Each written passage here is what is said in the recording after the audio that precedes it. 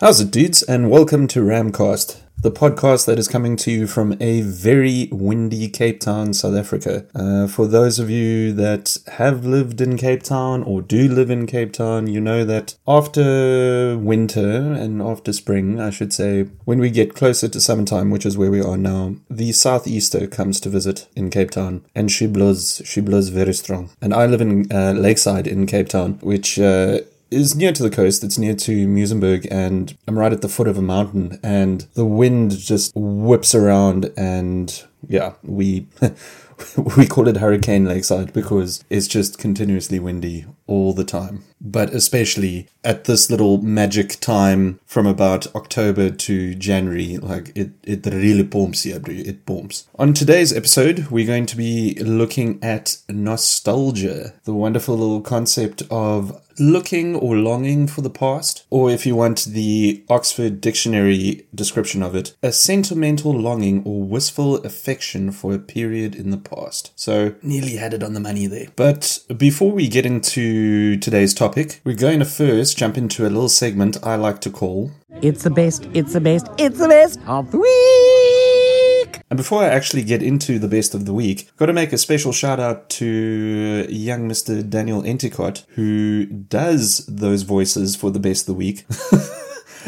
And why I got to make a special mention is because on this day of recording, it is his birthday. So happy birthday, Mr. Daniel. Old Joe Pubic. We'll have you on the show shortly, my friend. Have a great one. But now to the actual topic of best of the week. If this is your first time here, the best of the week is a concept where I look back at the last 7 days, and instead of focusing on the negativity or the shit that's happened in my life, I try to find one positive nugget, one thing that stands out from the rest that I can focus on and get some positivity and focus on that one thing that was the best for me. And it just gives you a bit of hope. It gives you a bit of positivity and it makes you feel good. So my best of the week this week has to go to Cyberpunk 2077. In particular, the DLC for Cyberpunk 2077, which is called Phantom Liberty. Now, if you don't know what that is, it's a... Do we call them video games anymore? Do we call them video games? I don't know. Computer games, video games, I don't know. It's a game on PS5 that I've got that takes place in this cyberpunky world of the future, and it had a rough launch and it's had issues, but now the game is in this incredible state and it's just amazing, and they released this DLC for it. Oh, and it's got Keanu Reeves in it, by the by. And I finished it yesterday, the DLC, and it was absolutely amazing, and it's such an immersive experience. Keanu is at his absolute best as Johnny fucking Silverhand, who, when I was at Comic-Con, I actually met a guy dressed up as Johnny Silverhand, and I got a photo with him. It was really nice, him and his girlfriend. Shout out to you, dudes. But yeah, Cyberpunk, I had this moment in Cyberpunk yesterday when I was playing it where, and I don't want to get into spoilers because I know some mates that are busy playing it, so don't want to say anything, but there was a particular moment that happened, or a piece of dialogue, which served as the inspiration for this episode in a weird kind of a way, because I actually wasn't planning on doing an episode this week, and the reason for that was last week I released 2 episodes in 1 week as a kind of an experiment. I released the normal RAMcast episode and then a special Star Wars episode, mainly because I just wanted to see if it could be done, and the effects and everything, and how, you know, what kind of toll it would take on me. And it is actually a little bit too much at the moment to release 2 episodes in 1 week for me, because as most of you know, this podcast is a side hustle for me. I've got my regular job, which I do during the day. You know, it's not quite 9 to 5. It's more like 7 to 6, but anyway. And yeah, I do this after hours. So this is recording late at night or on weekends or any little bit of time that I can get. And, you know, that's writing the copy, that's coming up with the ideas, it's the artwork, it's everything. It's all the, you know, focusing on the analytics and seeing how it's done. And one of the things that I wanted to do with the double episode was just to see if it would kick up user engagement, what the analytics would look like, and the 2 episodes did incredibly well. But the amount of work that goes into that, it just doesn't at the moment justify doing 2. So I thought maybe, anyway, I went on a bit of a tangent there, but to get back to it, I thought let me just take this week off, because I did 2 last week. So, you know, fair enough, I can take a week off. But then this piece of dialogue happened in Cyberpunk, and I'll talk about it just now. This is a nice little South African saying for our international listeners. Just now is a period of time which I can't even explain it. it's somewhere in the future. South Africans know what I'm talking about. But anyway, I digress. There was this piece of dialogue in Cyberpunk that just hit me, and it sparked something, and I was like, that's what I want to talk about in today's episode. And that's what we'll get into after this. So, Cyberpunk 2077, Phantom Liberty, you were my best of the week. Now onto the actual topic of today's episode of RAMcast. We're going into the concept of nostalgia, or actually the power and problem of nostalgia, or the power and pitfalls of nostalgia, if you will. And where this kind of stemmed from is, as I mentioned earlier, I was playing Cyberpunk 2077, and not to spoil things, don't worry, Chris and Terrence, I'm not spoiling it. You get to this point in the DLC where you have this conversation with this character, and this character says to you, in kind of these words, this is not quite, verbatim. They talk about when something is in your past, you need to let it go.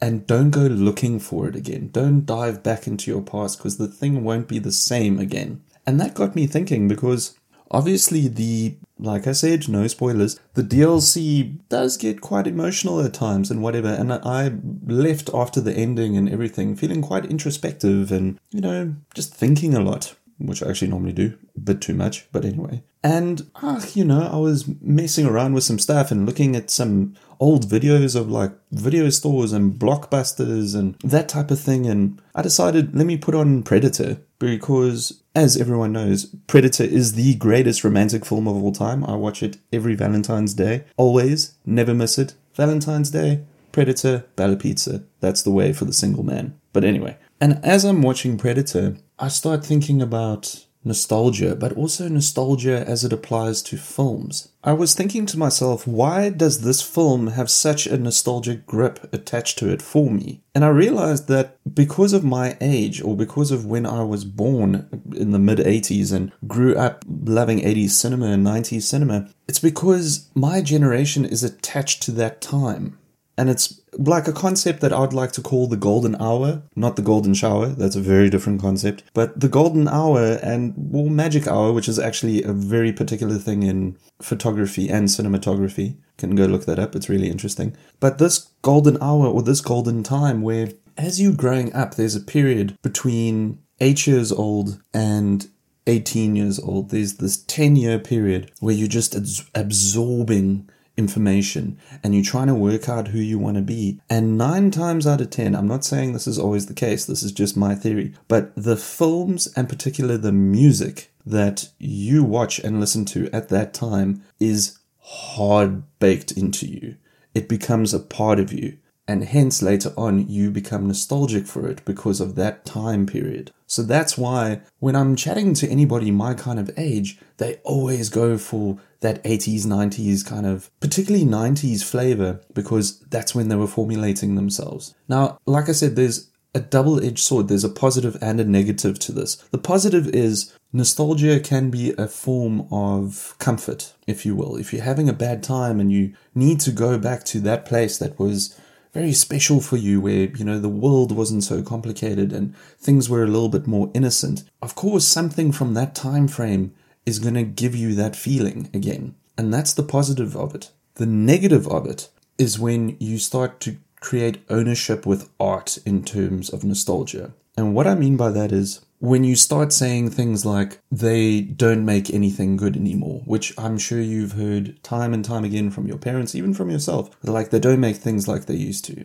or nothing's ever been the same since that period. Okay, this mystical period where everything was amazing, which actually doesn't exist. It's just a weird consequence of your memory, because memory is very fallible. This is what people forget to realize. And while this has been occurring for generations upon generations, where the older generation will tell the younger generation, no, your stuff is crap and my stuff was better, and this has been going on and on and on and on forever and ever and ever and ever, we are in a strange kind of time now at the moment with the internet and social media and everything, where this kind of thing has almost been politicized in a way. And it's all got to do with change, because change goes hand in hand stand with nostalgia, I feel. And I have a big issue with change. I've got to be honest with you guys. I'm not the biggest fan of it. I like things to stay the way they are, which is quite strange because actually 90% of my creative power and drive and successes have come because of the result of forced change. So work that one out, psychologist. But what I mean where it's been politicized is where, and this will probably get me in a little bit of hot water with people, but, fuck it. Just deal with it, guys. Where some stuff will be seen as, oh, that's very woke, or no, that's very libtard, or no, they pandering to this, or they pandering to that, or whatever. Stop it, okay? Stop it. That is just nonsense. It's just different. That's all it is. You're just not understanding it because you're a little bit older and you're stuck in your ways. So what I was talking about before where I don't like change, obviously I struggled with certain changes and things and diversification and what have you when it came to cinema or when it came to video games or when it came to whatever art, I'm taking in. But through a little bit of introspection and just thinking a little bit and not being so fucking influenced by some idiot video on YouTube or some other wanker podcast. Think for yourself and think, what's really going on there? Why am I upset about this? Why is somebody else telling me that I need to be upset about this? Just think about it a little bit.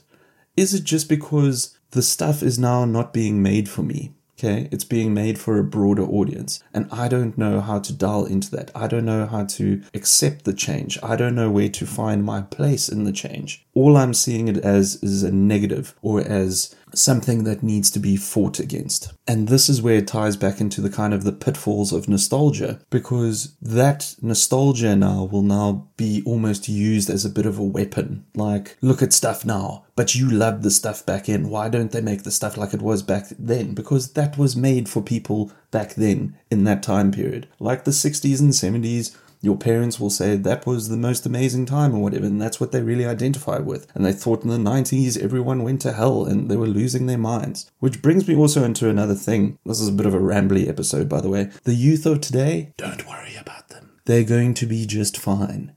They're okay. Don't worry about their little septum rings. They're okay. In fact, they're probably going to be way more empathetic and way more better than the generation that came before them.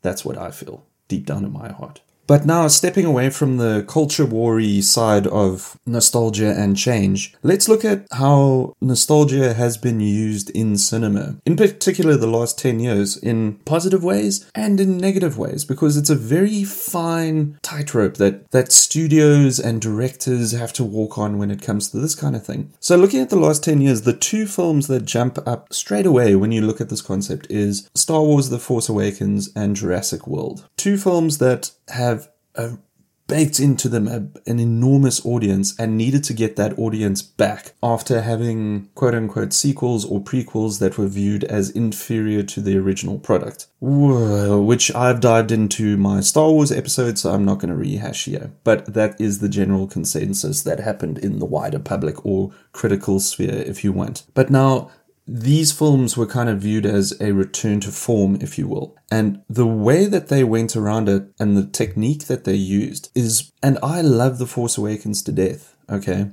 But I can still watch it and say this is the case, where The Force Awakens and Jurassic World follow the same template as the original film that they are homaging or rebooting, if you will, or bringing forth to a new audience. You look at Force Awakens, where it's a MacGuffin. There's a journey to find something that inside a droid on a desert planet, and there's a Dark Lord chasing after it, where you have to find an old wizened character to take you along for the journey. In the original Star Wars, it's Obi-Wan Kenobi. In Force Awakens, it's Han Solo. And then, ends with where you got to blow up a giant planet-sized thing that has a really big laser. Same. Jurassic World, it's a tourist attraction where two kids are in danger and the adults need to go find them. And, there's stampedes and there's a T-Rex at the end. And it's following the same pattern, but the reason for that is because it's touching on that nostalgia built inside of you while adding new characters, while bringing you into a new world, if you will, of that particular franchise. So that in my mind is actually nostalgia done well. And that's in the case of a quote-unquote reboot. That's where you're reinvigorating a franchise by paying homage to the previous characters, putting them kind of in the same sandbox that you remember them being in, or the same storylines, but then pushing it out into a new realm. I quite like that. The pitfalls of nostalgia is when you get other films and other things where something is just shown to you just to be nostalgic. There is no justification for the character to be there, or there's no justification for event to happen, or something of that. That is the poor use of nostalgia in a film, or in a story, if you will. But now let's move away from the kind of hyper-analytical cinema critique thing, and let's move into the nice warm waters of nostalgia. I want to go into a couple of films that give me that warm and fuzzies from nostalgia. I've made a small list here, and I'm not going to go too in-depth for them, and I'll say what they are, but also I'd love for you guys, where you're listening, after I say these films, think about films that make you incredibly nostalgic, that give that kind of warm and fuzzy feeling, and get hold of me somewhere. Instagram, Facebook, TikTok. Yes, we're on TikTok now. And let me know. Let me know, what are the films that give you the warm and fuzzies? What are the films that make you deeply nostalgic for your kind of childish 8 to 18 era that I spoke about earlier? So the films I've got on this list, and I did it really, really quickly, but when I see the covers of these films, it takes me back. One is Inner Space, with Dennis Quaid, Martin Short, and Meg Ryan, where Dennis Quaid is in this tiny, tiny, tiny little ship that goes inside Martin Short's body, and all sorts of hilarity ensues. Great little film. I believe Spielberg produced it, and I just remember it came on a lot on television when I was a kid, and I watched it many, many, many times. That and Short Circuit. I was obsessed with building Johnny 5. Like, to this day, I would still love to build that robot in Lego. Actually, maybe that's something I must get Terrence to do. I'll get him to build me a Johnny 5 in Lego. That sounds like a plan. Now, the film, Cool Runnings. I mean, I think everybody my age loves that film. We're from Jamaica, we have a bobsled team. Hey, Shankar, you're dead. Yeah, man. I mean, it's just there. It's just there. Another great one, which makes everybody cry, Batteries Not Included. If you don't have a tear with the little baby robot, alien robot thing, there's something wrong with you. And then two weird ones for me was Small Soldiers, where these little toys come to life and like start attacking. I have vague memories of it, but more the cover, and I think there was a PS1 game as well of it. I think. I might be wrong. And then Theodore Rex, which is something that I rented all the time from the video stores. And it's this weird film with Whoopi Goldberg and a T-Rex, and they're both cops. No idea. Bad film that's incredibly nostalgic for me? You bet your ass. And that brings us to the end of this episode of RAMcast. If you'd like to get hold of me, I am at Uncle RamZA, so that's at UNCLERAMZA on Instagram and TikTok now. Yes, I'm jumping into the TikTok. I'm on the social media with the U's. It's lit. I'm shipping it. I'm trying to learn the lingo, guys. I'm trying to learn the lingos. But before I go, let me leave you with this quote from Star Wars The Phantom Menace, and from the character who is criminally underrated, which is Shmi Skywalker. And this comes from the scene where Anakin Skywalker has been freed as a slave by Qui-Gon Jinn, and Shmi, who is Anakin's mother, is saying goodbye to him. And Anakin has a problem with change, much like me, which I spoke about earlier in the episode, which really becomes a problem 2 movies later on. And Shmi has this beautiful quote that she says to Anakin, which goes, "You can't stop the change any more than you can stop the suns from setting." And just think about that a little bit, and think about it in terms of nostalgia, change moving forward. Maybe you've got a weird thing happening in your life that is making you feel uncomfortable and you don't like the change of it. Don't worry, that will change too. Thanks, guys. Have a great week. Peace.